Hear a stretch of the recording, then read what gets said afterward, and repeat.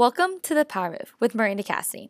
For today's topic, I really wanted to talk about scam, the college bribery scandal that has been a hot topic recently, and I really wanted to address it before it becomes a thing of the past.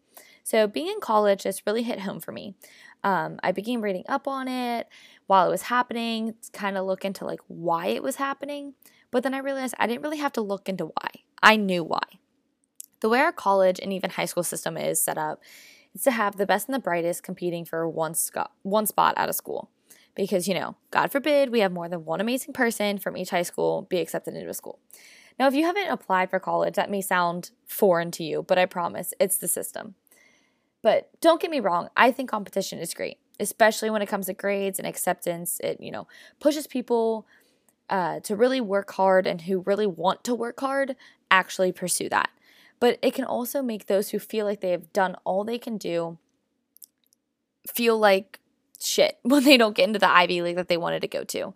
I think our system's a little broken when it comes to that. However, a real quick note to the student who wasn't able to get into the school that they had their heart set on since, 7th grade. It's okay, I promise. You're going to end up where you're supposed to be at. And it may sound like hard work now, or it may sound like it's terrible situation that you're in, but it may totally work out to be this amazing scenario for you. You may not get into the school you wanted to right away, but you can always transfer if that's the case, or you can find your home right in the school that you actually got into. But to the kids whose parents had to buy them in, I hope you can walk on your own 2 feet when mommy stops holding your hand. There hasn't been much coverage on how this is affecting the actual kids in college. We don't know if the kids fully knew their parents were doing this, but I do know that if I ended up on a college, tennis team and never really played tennis in my life, I'd be a bit concerned. On the other end of things, if a parent had paid for their kid's SAT score, which in this case had happened, the student doesn't really have a great way of finding out if their parent actually did this, since parents kind of send it straight to the school afterwards, or pay the proctor to fix their scores and go through the right answers and mark them on their test. So in that case, I could understand if the child didn't really know what was going on. Before we dive into the charges that have been brought up and who was in charge or who is being charged, I think it's important to actually understand the college admissions process a little bit more, and the fact that college admissions has been a hot topic in the past few years. So let's get started talking about the Harvard scandal that kind of started in 2014, but has been brought up again in 2018 and 2017. So Asian Americans have been in a large dispute with Harvard really since 2014. But, it came mostly to light in this past year and a half, 2 years. This case has been quite the opposite of what's going on now, but I want to go over some highlights and differences of the two different scenarios. So basically at Harvard, Asian Americans felt as if the school was systematically denying people of their cultural group and penalizing them for, quote, high achievement as a group, end quote. And this basically they felt was opening up more spots for other racial minority groups and was really negatively impacting the Asian American culture and members of the Asian American group. So Harvard, of course, fought back and said that wasn't true and that they were seeking diversity and to keep up with the rigor of each entering class. So it wasn't they didn't come up with a new argument. They keep basically saying the exact same thing. But clearly that scenario is a little bit different than what we're seeing in the media today. Today, we're seeing more of kids who didn't have any athletic ability or faked their SAT scores to get into the schools that they wanted. And I think this sort of perfectly highlights how college is seen in our society. It's seen that an elite school is the only way to get ahead in life, which even if this being as blatantly false as it is, it's a fact that people have been again and again upset and frankly pissed off with the admissions processes of universities and colleges. I mean, look back to 2016. There was a notorious case that happened with University of Texas at Austin, where a white applicant was denied admissions, which she claims was because of her race. This went all the way up to the Supreme Court, and they voted 4-3, saying that it is constitutional to look at race as a deciding factor in college admissions. So not only did this clearly not get the girl into the school that she wanted, but it's really showing how much our college admissions process isn't even focused on, the academic rigor that you had in high school or, your SAT score anymore, because there's so many more factors that go into it. And I think it sort of highlights those factors that go into it, one of them being race. But I understand that the college admissions process is not a science. And I'm not going to sit here today and say that the admissions offices, they have the easiest jobs in the world. But in reality, they probably have one of the hardest. They have the fate of thousands of kids in America lie in their hands. And however, it doesn't excuse any kind of behavior that has happened in the past, especially regarding denying or accepting people because of the unchangeable characteristics that they have. But now that we have a little bit more info on what the college admissions looks like and the discrepancies that have happened in the past, I think it's time to now talk about the most recent scandal, the one with the celebrities. So let's start with Rick Singer. He was the one that celebrities and other upper class women and parents, not just women, would pay to fix the probability, basically, of their student or child getting into a school.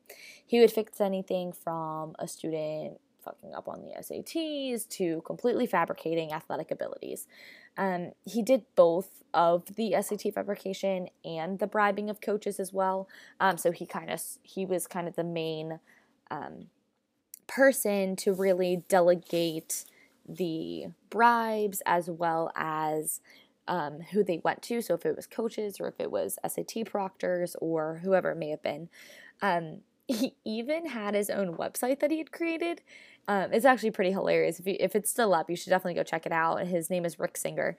But he had this website, showing parents, like advertising basically that he has a high chance of getting your child into the school that they want. I mean, never completely outlining like what he did, but let's be real. Have mercy. If you don't know, one of the main people from Full House has been accused of doing this exact same thing. She's out on bail right now, and so that is also part of it too. But I mean, we have some huge names on this list who have been convicted, but I mean, it's not just Rick Singer's fault. I mean, yes, he royally messed up, don't get me wrong. But if there weren't clients to cater to, then he wouldn't have had to really come up with this idea of doing this. And so I think the biggest question that we need to ask ourselves is, even with these people being convicted, even with people going to jail, even with, the charges happening, is it really going to change anything? And I think it's pretty clear that this isn't a new topic. I think that everyone who has applied to college, is currently in college, or has ever been to college knew someone who, at the bare minimum, joked about paying their way into school or wish they had paid their way into school. And so I think it's the reality of our college system now is that you sort of have this notion in the back of your head that if I had enough money, I could do this, or I could have gotten into this school, or maybe if my dad would have donated this instead, then I would have been able to have a better scholarship, or whatever it may be. I think it's the reality of most college students' lives. But back to Harvard again. If a Forbes article published back in 2018 talked about the edge that students got when applying for Harvard, if they had family connections to the university. Now, this is another way that basically college scams were happening and still happen. I mean, to this very day, people know, it's just a fact that people know if you had family members who went to the school, your chances of getting in are better. Or if you know someone who donates to the school, your chances are getting in better. But the article goes on to say that there's a difference in the kinds of boosts, those edges, that you get in the admissions process depending on how connected your family is.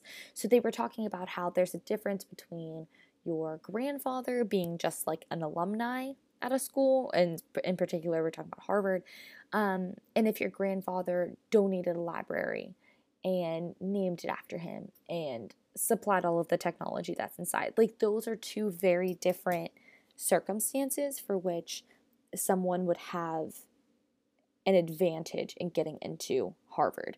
And so clearly, I mean, to the commoner, that makes sense, but it's even more, you can even not understand it because I don't want to condone it, but you can see it happening more and it's more prevalent. I mean, especially at a school that I go to, with a lot of kids are in really good spots with their family to kind of provide that financial security. But also, you kind of question sometimes. I mean, it's a running joke on my campus that, half of the people here only got here because their father went here and their fathers went here and their fathers went here. But also, do you know how many family names are on my campus? Probably 6. And those 6 families continue to show up in, each entering class. And so I just think that's another way that it kind of highlights the discrepancies that go on in the admissions process. But another way that this has been going on forever is basically the money that parents pay for tutors, for prep classes, for private high school education, and they hire elite coaches to train their kids. Because in reality, your kid is going to need to be prepared for the school that they are about to get into because of you. Now, I'm not saying this as that the parents who provide for their kids are bad for doing that. I don't mean that in any way.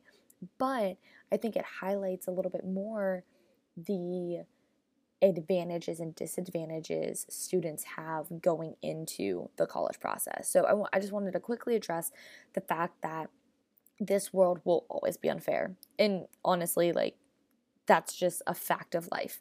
But if I ever become a parent, I would obviously want to provide the best future for my kid, right? That's what parents do. That's what parents want.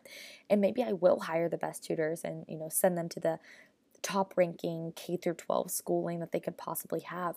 But there's a line that happens and parents should not cross it. You can't expect your kid to be honest, hardworking, and a contributing member of society if you hand them everything, including their acceptance letter. How can a child be proud and happy about where they're at in college or, how hard they work to get there if they know their parent just, handed a couple $1,000s over to some guy named Rick and kind of just got you into the college that you wanted to get into? Obviously be the best parent you can be, but show them what integrity means and help them find those great opportunities. But the worst thing a person can do is spoon feed their child into thinking that they're owed their Ivy League education that you want them to have. Basically, when it comes down to it, college is something that there should be an equal fighting chance for every kid who meets the criteria that the school is looking for. Now, I understand that college costs money, and so those who tend to sort of have a little bit more money do go to college more, but there are equal opportunities out there for any kid who wants to go into college. But I think, really hammering down on these scams and putting away the people who illegally do this is going to prevent that and is going to increase the integrity that goes on within our college system. So I just want to thank you guys for listening today, and always leave comments and, go through my Anchor page to ask questions if you have any. But that was today's topic on the college scams.